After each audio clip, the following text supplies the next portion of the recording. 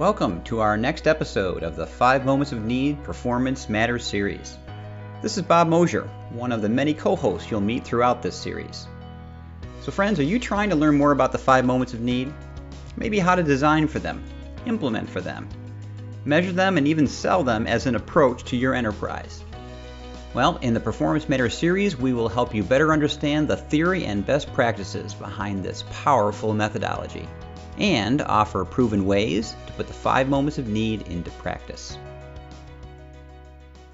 Greetings, friends, and welcome back to another Performance Matters podcast. Bob Mosier here, as was introduced in the beginning, one of your co-hosts, and am honored once again to be joined by my dear friend and colleague, Con Gottfredson. How are you, Con?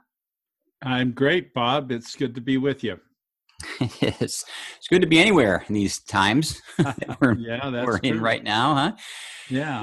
Just crazy. And so today's going to be an interesting podcast because what we're trying to do today, friends, is add some clarity to the journey toward the 5 moments and workflow learning in general. There's so much buzz out there about doing this, which is wonderful. At the same time, with buzz comes noise and confusion. And this pandemic has really challenged traditional learning approaches like never before. And so we've gotten a lot of feedback and chatter around terrific. I want to join this journey. My organization wants to be a part of this. And then almost the very next thing that follows is, how do I start? And starting is one thing. We talked about that, frankly, in some other podcasts. But this particular run around Strategy Matters is to really help us as an industry put a stake in the ground. It's one thing, friends, to start, but no, everyone doesn't start from A. And depending on where you are as an organization, depending on your efforts in workflow learning, depending on your efforts in 5 moments, if you're familiar or have the certificate and other things, you're not starting at A. You might be starting at L or F or S. I mean, it could be some amazing parts. And so part of starting is knowing where you are on what we're calling a maturity model journey here. Con, can you get us started on what we mean by maturity model? And why one, frankly, is so important when it comes to being effective at starting? Yeah, well, if we don't know where we are and we don't know where we're going, how in heaven's name will we ever get to where we need to be? That's what a maturity model is all about. It's a map, so to speak, that helps us see where we are and also chart a course of where we need to be based upon the unique circumstances of an organization. And when it comes to learning, then a maturity model is just that. It provides the means for getting to where we need to be, starting first with an understanding of where we are. There's never been a time where we've needed to have, as you said, Bob, the clarity required to chart that journey, to make the journey. We have to make the journey to an organization where performance really does matter and where we're impacting an organization's ability to perform at the speed of change. And so a maturity model is that gift that helps us know where we are and where we need to go. So, Con, let's clarify a word that we're going to use throughout this, and its capabilities. A lot of maturity models are based on competencies. And as we'll outline the model in a bit, we have taken an intentional pivot on capabilities in this case. Why is that word versus competencies? I don't know if versus is the right word, but why is that word so important to us in this model and it being helpful, do you think? Well, for us, the word capability is more tactical. Competencies tend to have lots of meanings, different meanings to organizations as they use that word to mean different things. And a competency needs to be that, but it can mean so many other things. So capability is where we've determined that we need to focus on, because that is something that we can tactically then go after and develop. Friends, let's put the stake in the ground here a little bit and be sure you're comfortable. This maturity model is not something that we've created out of thin air. There's a lot of rich history in it, and it started actually as far back as June of 2015 when we first started talking about this. And many of you on this call, if you're not familiar with it, we'd love to have you join. is we have this very rich performance support online community. It's been around for well over 15 years. And along the way, the organizations that were members of that struggled with this very thing. It was a little more immature relative to maturity models in many ways, but we were struggling at the time with performance support. Not what we think now is the broader conversation we're having around the full 5 moments of which performance support is a part, and even workflow learning. But we had a performance support advisory council, 5 wonderful colleagues of yours that were heads of very large, in some cases, pretty large learning organizations. And they worked as practitioners to come up with ways in which we could look at this. So that was the beginning of putting this into some form of order. And we introduced it to the performance support community back then. But it's matured quite a bit since then, as you'd hope. Let's talk a little bit about the benchmarking data that we've also worked on. How has that come into play as an important part of the effectiveness of this model, in your opinion? Well, in January of this year, we looked at the work that had been done on the maturity model by the performance support community. And we also began to look at all the rich data that we have gathered over 2 years of benchmarking work that we've done against the 5 moments of learning need. And that's a broader view than performance support. The heart of workflow learning, of course, is performance support. You can't enable it, but you also can't ignore the formal learning side of things as well, the moments of learn new and learn more, as well as the moments of apply, change, and solve. And so we began in January with real intent, looking at the benchmarking data that we had, at the work that we did last year at the first summit that we held, looking at where learning needed to go, and have put in some real significant work creating what we now have as a model for where we need to be and where we need to go. And the key thing, I think, out of this, as we'll talk about in a bit, is that it's one thing to put a stake in the ground, which is important. That's the first stage, I think, of using a maturity model. But at the same time, we've worked very hard that it is also a way that spells out a plan. It spells out the next steps you would take in your journey to level up, as we call it, right? You're going to identify a level that you're at and a level that you may want to get to. And that level may be levels above the one you're at. You might be a 1 and you might want to get to level 4. So that's quite a jump. So at the same time, you have to have a way to, in an evolutionary way, get to that next level realistically, knowing that a jump from 1 to 4 is probably not, because there's a lot involved in the difference between those levels. But likewise, it shouldn't just be that, okay, here I am. It should also be a how to spell out and get to that next important part of a plan to get to that next level. So, friend, we keep using this climb example in the summit. How is the fundamental layout of the maturity model designed and such? As we looked at how do we provide organizations a way of moving from where they are to where they need to be, we've used the analogy of a climb. And it was based upon all of the summit work that I mentioned earlier that we did last year at our summit in Sundance, where we were working together with 100 wonderful people from organizations throughout the world to figure out how do we get to where we need to go. And so we've identified 4 stages of the journey, where stage 1 in that approach is where most organizations are today in the traditional learning model, looking at workflow learning, but not quite being where they need to be with all those capabilities, all the way up to the summit, a 4th level, which is where every organization ought to strive to be, but certainly it's a daunting summit to just go after and to climb to. And so we've staged levels of capabilities, if you will, to reach that summit to the degree that organizations in various areas of capability and see that they need to get there.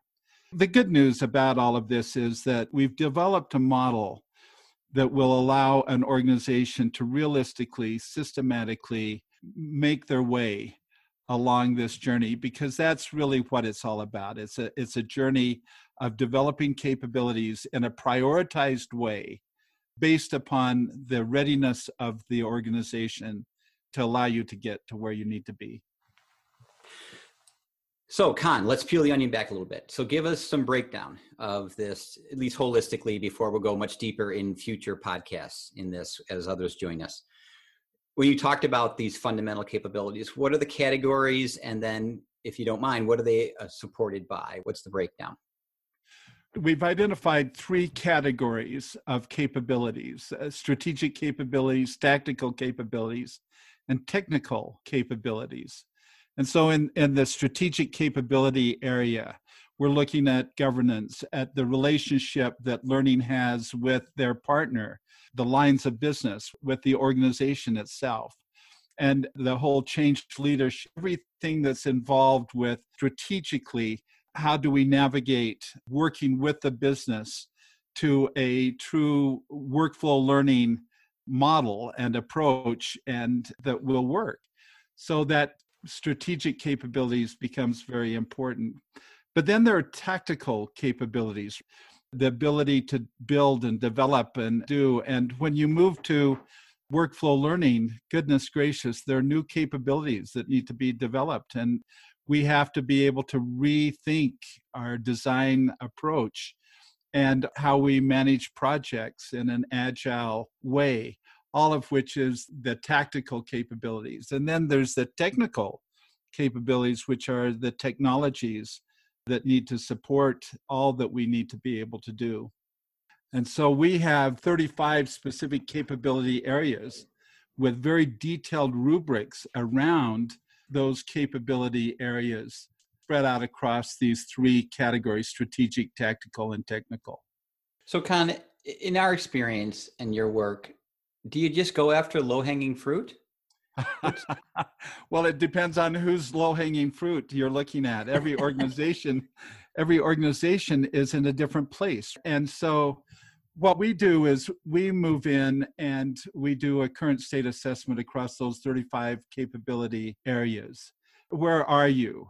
And then we look at, where do you want to be? Where does it make sense for you to be in terms of your future state? And then we move through a journey of identifying the challenges and the opportunities that are unique to that organization in the context of that maturity model. And once we have all of that, then we can move through some very powerful change readiness analysis work to understand 2 things. One is the urgency, the organizational urgency around each of those 35 specific capabilities, but also the resistance that is potentially within the organization, both the L&D group but also the business itself. And when you have all of that together, then you have a formula for prioritizing based upon the uniqueness of the organization and where you are, prioritizing the journey of where you ought to go and where the low-hanging fruit really is for you as an organization, because you've got to have that balance of, you want to go after where there's the least amount of resistance and the greatest amount of urgency. Yeah, the change readiness part, I think, is the crux for me. And I think it's one of those powerful ones, because I think in our organizations, we tend to choose poorly when it comes to our journey in this. And I'm not throwing stones here at anyone. I totally get it. But before a tool like this or dialogues like this, Con, I think it was really literally low-hanging fruit, the path of least resistance from our perspective. And I think the biggest piece left out, candidly, was the enterprise perspective. How prepared are they to have this conversation? How prepared are they to join us in the journey? What are some areas they, frankly, might want to pull us along in that we may not be ready for, but with their help, we could possibly reprioritize or approach something in a very different way. So that change readiness thing has always been eye-opening to me, because it really isn't just from L&D's perspective. And obviously tactical's probably the most near and dear to us, if not technical, because those are areas that we directly are affected by or affect our team. But the reality is, as we've seen, if you don't attempt that strategic capability, if there's not some readiness there, you can really make some mistakes downstream when you try to approach other things. That's so true, Bob. Every organization has a unique set of challenges that they face. And so they need to be able to navigate their way through those challenges. based upon a very strong change leadership, change management approach, or you're going to get quicksand. And quicksand just brings you to a screeching halt. We're watching an organization right now navigate the challenging waters of content management, trying to move back into that world that L&D abandoned a number of years ago because it was so difficult. And you just can't get there if you don't have a clear course and know what you can do and what you can't do based upon the organization's readiness for it. I think that's one of my favorite parts of the maturity model, Con, is if you don't know what you don't know, how are you going to get there? We said this earlier. And those 35 capability areas are so eye-opening to me, many of which I think if the listeners to this would take a look at, I know for me, wasn't even aware of half of them. And so I think this does a wonderful job of broadening our view of what it truly does take to make this kind of a change. We're turning an ocean liner around here. We throw out very flippantly this, well, just change your mindset from a training one to a performance one. Well, everyone gets that, but the intricacies of the change management, the tactical things that need to be learned and done by an L&D team that they may not do now, the technical capabilities and capacity that we have by using existing tools, which in many cases in our work we found might work or at least get us started, but there's a whole host of ones we're not even aware of that are a part of this discipline that are beyond our purview right now because of the narrow way sometimes in which we have looked at L&D. So the richness of broadening the conversation, of broadening L&D's view of these capabilities really takes on a transformational approach for them in this. When you've done this, what do you think have been the biggest ahas to L&D teams when they've looked across these? You've been so much a part of these conversations at an intimate level. When you eavesdrop on those conversations, can you share some ahas or some, I would never thought of that, or realignments that you've heard come out of these discussions that you've found to be powerful for these teams? You know, Bob, the most wonderful part of this is as we've approached each of those 35 specific capability areas, there's a rich discussion that the L&D team have had around that. It opens the door to discussions about where are we really? We have these detailed rubrics to kind of describe where they are and where they want to go, but the discussions about where we really are and where we really want to go is just so invaluable. And it's unique to every organization. But goodness, when you step in and start to look at all the different places across strategic and tactical and technical readiness of organizations, the richness of the discussions and the value of those discussions, we have developed a way of capturing that and folding that back into recommendations and guidance. And it's just really been interesting. Obviously, at the heart of it all is what truly is workflow learning and how do we get there with all that can stand in the way. And the awareness of what true workflow learning is, which is learning while you actually do your work. That is not easily achieved with a mindset of learning. It requires a shift of a mindset of performance. And in those discussions, that's the shift that happens as the L&D team start to look toward a more significant role for them to play in the organization, that is to enable effective performance at the speed of change in their various organizations, to make it possible for their organizations to meet the challenges of today. And the challenge isn't learning.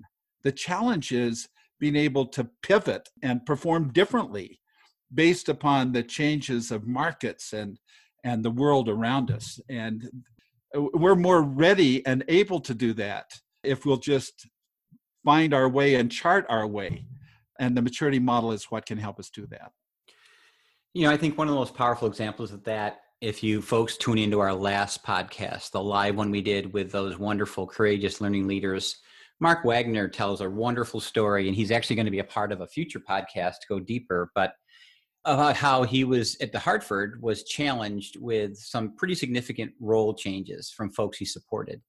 And his ability, Con, to pivot in a record time, in a performance focus, his learners to do the same, not just his L&D team, which is one thing, to make such a dramatic pivot in, again, a matter of days, not weeks and months of courses or classes or e-learnings, but literally in a matter of days, was a tribute to his organization as an L&D team, but also to the Hartford as an enterprise that has adopted workflow learning as the tip of the sword. It's what they think first. And so to naturally rearrange roles, rearrange workflows, dramatically change what people do, but the underpinnings of all those things remaining the same because of the degree of design they had done at the performance level, but then put that out to the audience and for them to go, yeah, I get it. I understand how this works. I use the tool every day.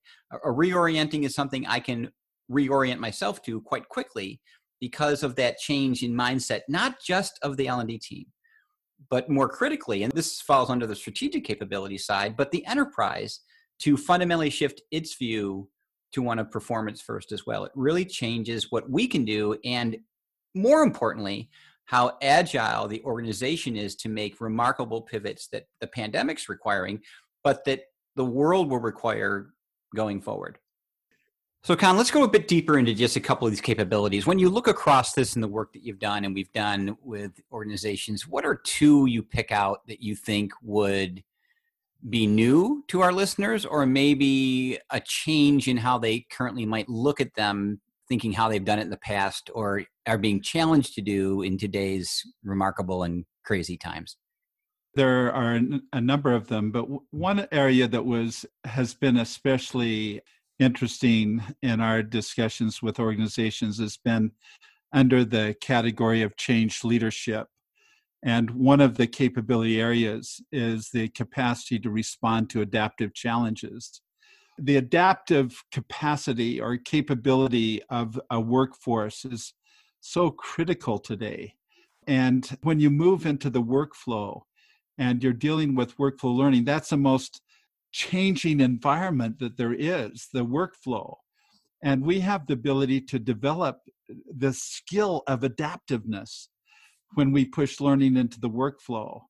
And so the discussions around that, around how to develop the adaptive capacity of a workforce and how to support that adaptiveness through learning, because not only performing at the speed of change, but it's learning, unlearning, and relearning that organizations need to do. And that is just an area that is especially challenging, but also enlightening in our conversations.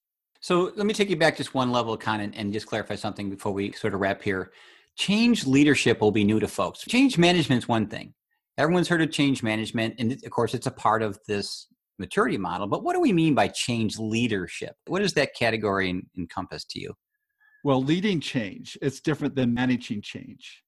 Leading change is where you get ahead of change, where you're actually orchestrating the assets of the organization, people and resources, other resources, to get ahead of change that's coming at you. And so there's a lot to leading change.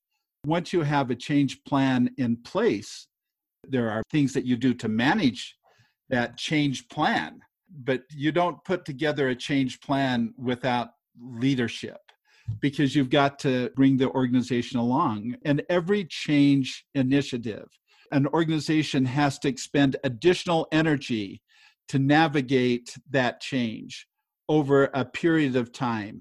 And so lifting the organization to a place and motivating an organization to move through that change in a systematic, safe manner requires a lot of leadership capability.